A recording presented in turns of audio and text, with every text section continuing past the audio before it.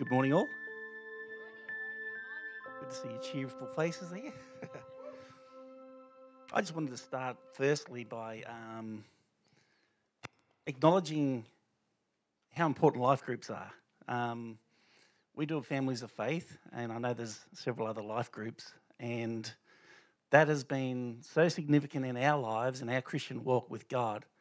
Um, and it's impacted me to the point where I'm actually at here sharing this morning. Um, I'll start off by this. If you abide in me and my words abide in you, you can have what you ask in my name, and it will be done, so that my Father in heaven may be glorified. Um, I've seen that in Sam. He's abiding in Christ. He's abiding in his love, and his love's abiding in him. And he's asked for several things this year, or last year, sorry, and they've happened. He's got a dog, he's got a computer, he's got a game console, and God gets the glory for all of that. And the same in our lives.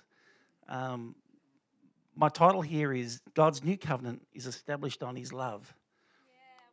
Um, when you think about righteousness, self-righteousness is established on pride. I can do this my way. I'm right. You've wronged me. I'm entitled to get angry. I can take offense because you did the wrong thing by me. But when we go by God's love, his new covenant established on love, we go, I walk in forgiveness. God's forgiven me freely. I've wronged. It says if I even think something in my heart wrongly towards my brother, that's as good as doing it. I've committed that sin because I've thought it in my heart. So none of us are righteous. So if we think that we are, we're deceiving ourselves. When we're walking in God's righteousness, we walk in forgiveness. I was thinking First Corinthians 13 talks about what love is. I'm not really following my notes properly here. So First Corinthians 13 talks about what love is. Hiding. There it is, last page.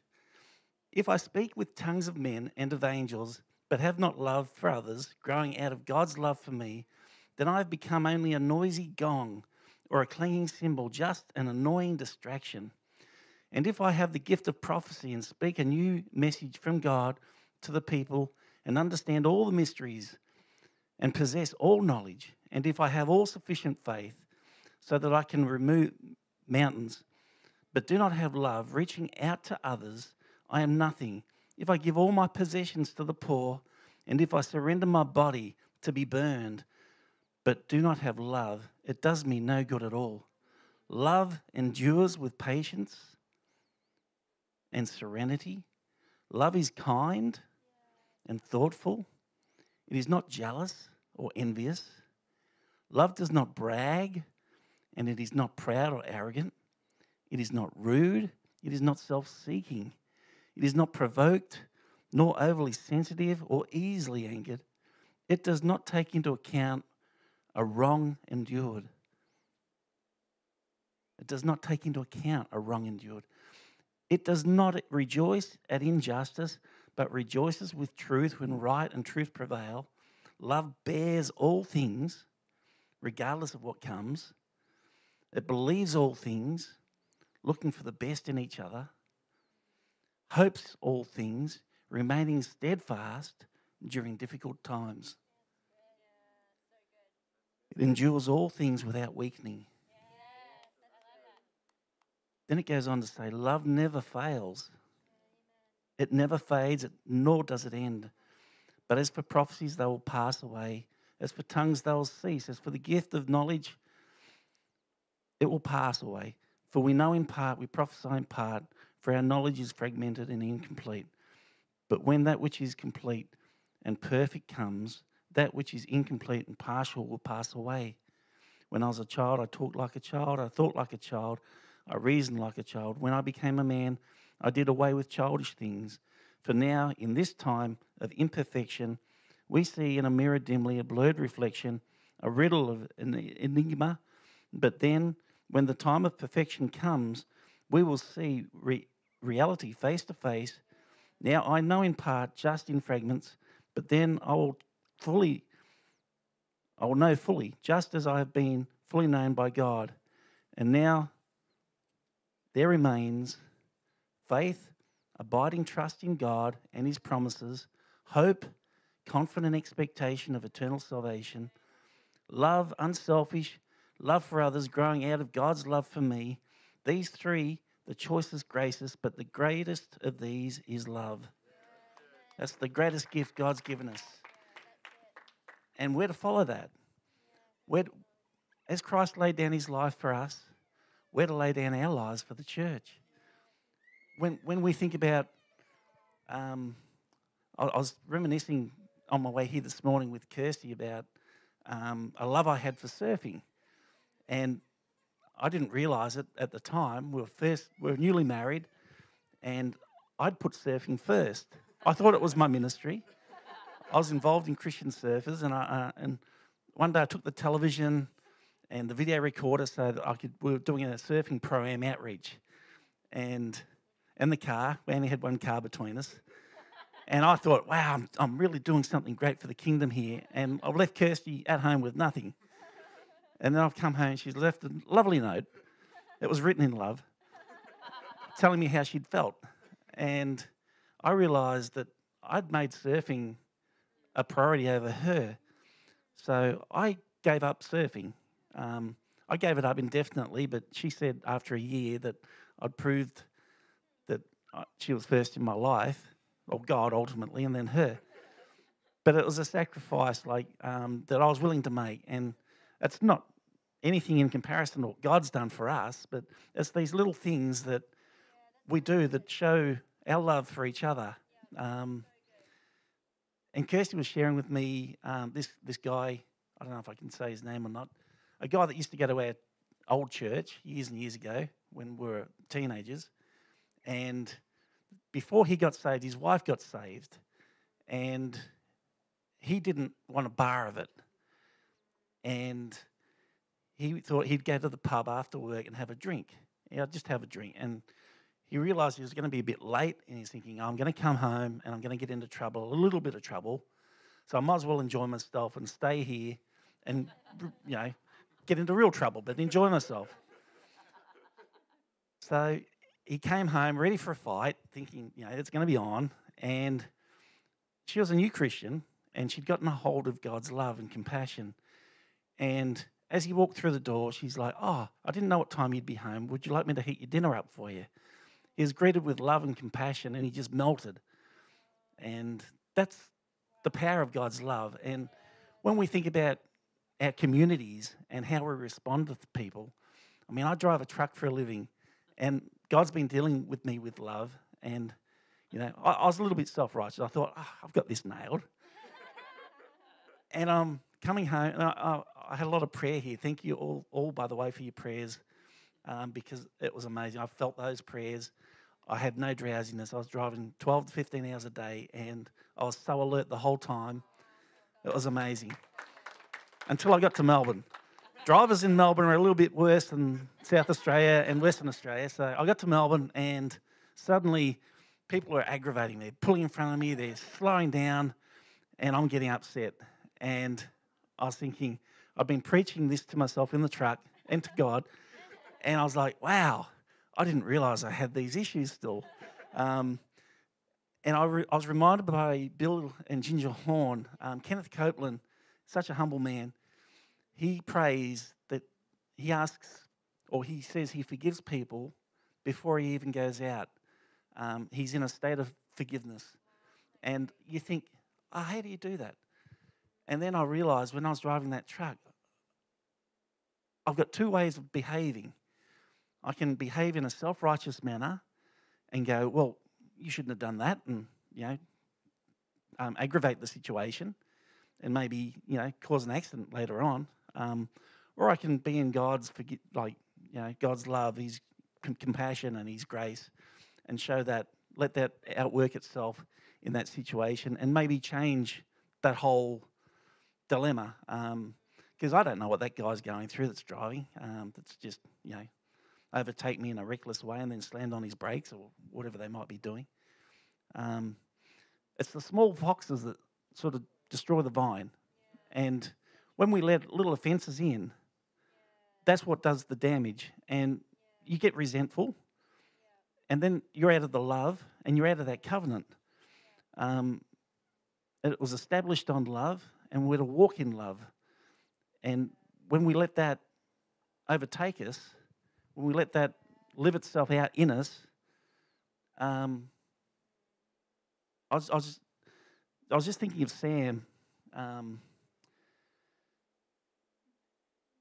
He's an amazing child, my son. I know I'm biased, but I think he is anyway. Even if I wasn't biased, we were horsing around last year in the pool, and I get a bit competitive sometimes, as Josh knows. And we're playing a game in the pool, and I accidentally hurt Sam, and I was so upset with myself, wasn't I? And I was upset with myself, and I was having a bit of a pity party, really. And Sam's come up to me and he goes, "I forgive you, Dad. It's okay." And I'm like, "No, it's not okay, mate. I shouldn't have done that. That's not on." And he goes, "Dad, you've taken Jesus off the cross and you put yourself there. You need to let Jesus." And I thought, wow, that's compassion outworking in Sam, where he's having compassion on me. Revival starts in the heart. And when we learn to love and have compassion on each other, and like what First Corinthians 13 talks about, love doesn't notice when others do it wrong. I'm thinking of reflecting on Sam again. When he was a child and we were trying to teach him things, we didn't go, "No, that's not how you play chess, Sam. That you shouldn't move your pawn there first." We let him do it because we love him and we encourage him, we edify him, we build him up. But we don't nitpick, we don't criticise. We even to the point where I grew up and my parents or my father used to hate the way I ate, where I got so conscientious about the noises I used to make.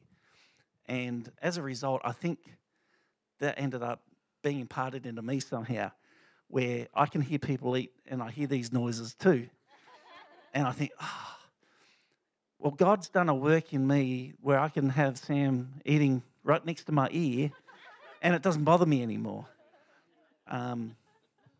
It's when you've got that love that's out working in you, but you've got to abide in Christ, live in his word, abide in his love. That's when his word abides in you and his love abides in you.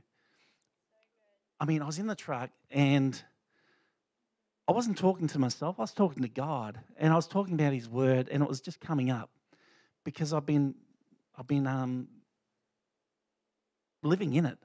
I've been abiding in it. And Life Group, that was sort of the beginning of that process. We didn't realise how important it is to get yourself regimented, where you put the word before your eyes in the morning, and you put the word before your eyes at night before you go to sleep. And all day you think on it, on and off, and all night. I even dream about it sometimes. And you wake up and you have revelation when you wake up and you go, "I know what that means." When you understand God's heart and his love and you start to read, because I had a father that was a little bit judgmental. So that coloured my thing of what God was. And I guess my father was very sarcastic.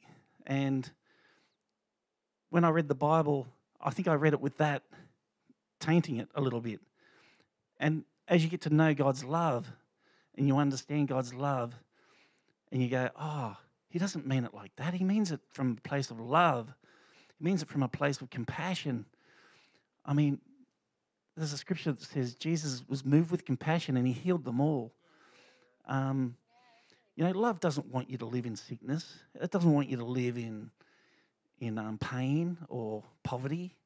Love wants you to have the best. I mean, I want the best for my son. God wants the best for us. We're his children. We just need to get a revelation of that love so deep on the inside of us. And the only way that comes is by abiding in his word. Life groups have been the lifeline to us. And it's caused us to get regimented into his words so much. And we're seeing breakthroughs all the time now. Kirsty was saying to me today, there was a survey of people that read the Bible once a week, twice a week, 3 times a week and more.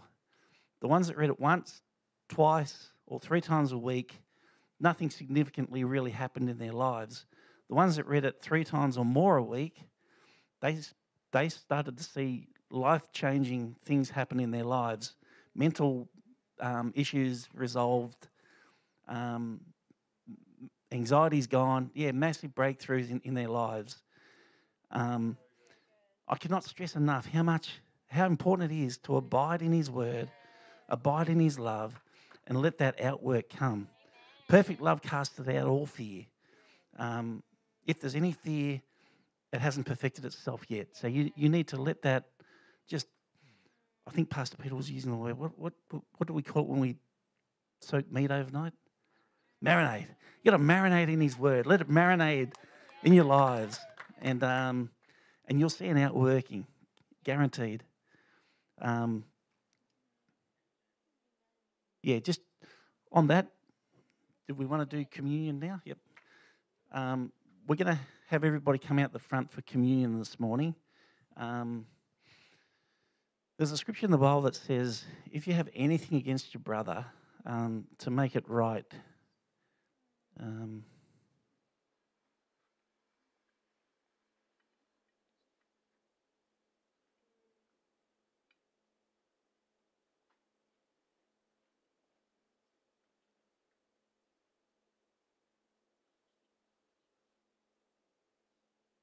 Okay.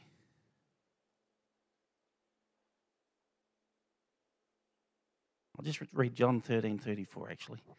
A new commandment I give unto you, that ye love one another, as I have loved you, so that ye also love one another. By this shall all men know that ye are my disciples, if you have love one for another. Jesus paid the perfect sacrifice for us. He lived, he came down, humbled himself. He was born a child. He lived a life perfect before God, not out of pride or arrogance, but out of love.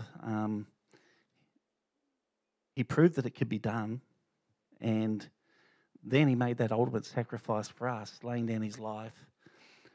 He was tormented, he was bruised, he was shamed, he was tormented on a cross. His body was broken, it was bruised. So that means that he bled on the outside, he bled on the inside. He took our shame. He took it all. So if we're not going to stand on God's promise for healing, according to Isaiah 53, he was wounded for our transgressions, he was bruised for our iniquity, the chastisement for his peace is upon us, and by his stripes we're healed. That's God's promise. If we were healed, we are healed. If we are healed, I am healed. So let's honour God by standing on his word this morning when we take this, remembering what he's done and declaring we are healed, we are whole, nothing missing, nothing is broken. So I'll just encourage everyone to come up the front, take their cordial and cracker back with them, and